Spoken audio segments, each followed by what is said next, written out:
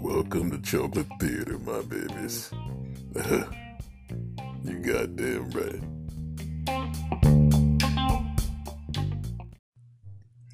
I want to rap to my babies for a second here, just to tell you a little bit about myself. As a kid, I loved cartoons. It didn't matter, from the Flintstones to Scooby-Doo, things like that. And as a kid, you did normal things when you watch cartoons. But with me, I had the unique ability to mimic some of the cartoons. And as a kid, I really didn't pay too much attention to it. It was just being goofy, and my parents thought I was goofy also. Fast forward to high school, I did Hello Dolly and did a imitation of Louis Armstrong.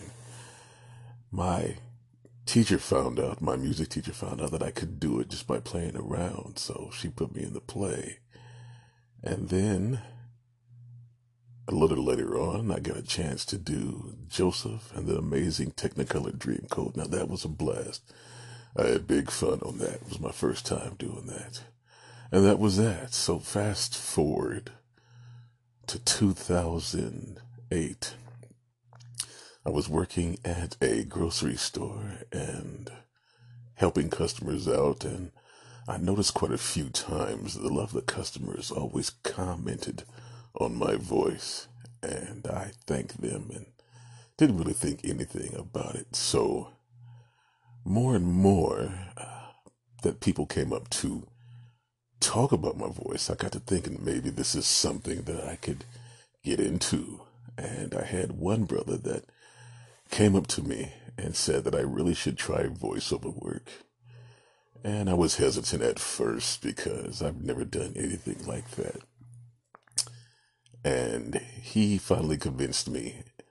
And the way he convinced me was that he promised to come back and visit me at the grocery store, and he would bring some papers about voiceover work and agencies all around the nation. So I said, okay, that's great. That's fine. Now, of course, I didn't believe the brother because, it's hard to believe people. But a month later, he showed back up with this paperwork and, agencies and things like that. So being a novice, I didn't know. So I tried and looked at it and tried to make demo tapes through, no success at all. So then I heard about a little company where I lived at where they gave voiceover lessons. So I paid about $200 to $300 for voiceover lessons, and I took that. And lo and behold, I really didn't do too much with it because the town that I lived in was virtually small. So that was that.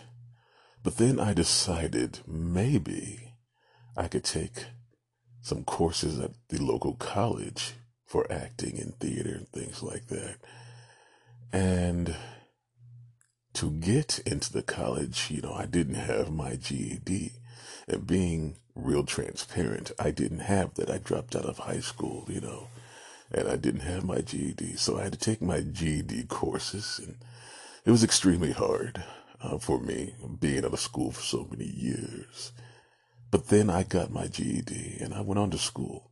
Now, mind you, I only took the course for drama because I wanted to get into voiceover work. I had no interest in acting at all. I just wanted to take the acting courses to get better at voiceover work. Well, as they say, the bug bit me awfully hard until it drew blood. So I got into acting. I loved it. And my first play that I've done was Othello. I loved it. It was beautiful, but it was the hardest piece of work ever.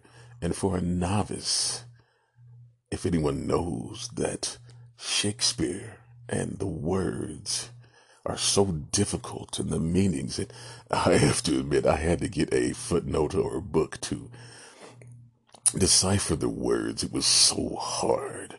But then it was rewarding after I got it, and I did Othello, and I loved it, and that was my first one. And then I got a chance to do a beautiful, beautiful play, A Raisin in the Sun, and I loved doing that, playing Walter Lee, and I got a chance to do that in Juneteenth. And if people don't know what Juneteenth is, it's a celebration of black folks getting together and celebrating our many achievements and things like that. And I got a chance to do that in front of 300 to 500 people, and it was a blast, and I really felt the adrenaline.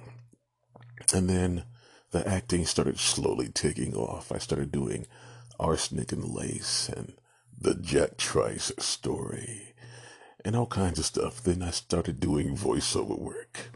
And after I left my junior college, I went over to a university called Drake University while I was taking acting and theater. And it really opened my eyes to the theater world. My first professor was a gentleman by the name of Clive Elliott. And Clive was from England. And I'd like to call Clive a vicious nun with a long yardstick. He was very strict on pronouncing your T's and your D's and your S's. And I learned more Shakespeare from him. Intricate. I learned about Thomas Kidd. I learned about Stanislavski, things like that. Beautiful, beautiful pieces of work. And then I left Drake University and I moved to California to strike out in California for theater and acting. And if anyone knows about California, it's really oversaturated. Everybody and their grandma, their cousins, their sisters twice removed on the other side of the family, anything and everything. And I did a little bit of voiceover work out there, but it was oversaturated. But I still had a love for acting in theater. And then I moved to Atlanta, which was now the hotbed of theater and acting. And I started my career anew down there. Had loads of fun. And then I started to get on the other side of working with a lot of brothers and sisters and how they were excited about theater and how they were excited about acting and being around each other. And I loved doing this stuff, and I still do love doing this. This is something that is going to be with me until I'm rickety and I don't have any more brain cells. And I'm telling young kids to get off my lawn.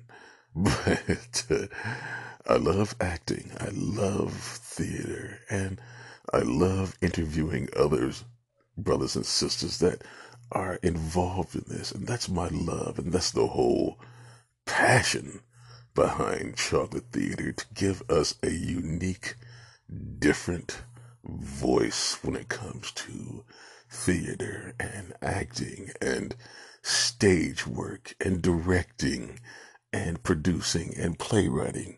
We are the original people. And so therefore we are so talented. We are gods. We are beings that were created from the one God. So we have this ability to tell our own unique story. But I thought I'd rap to my babies about my background and let them know about Chocolate Orator. So one love. Peace.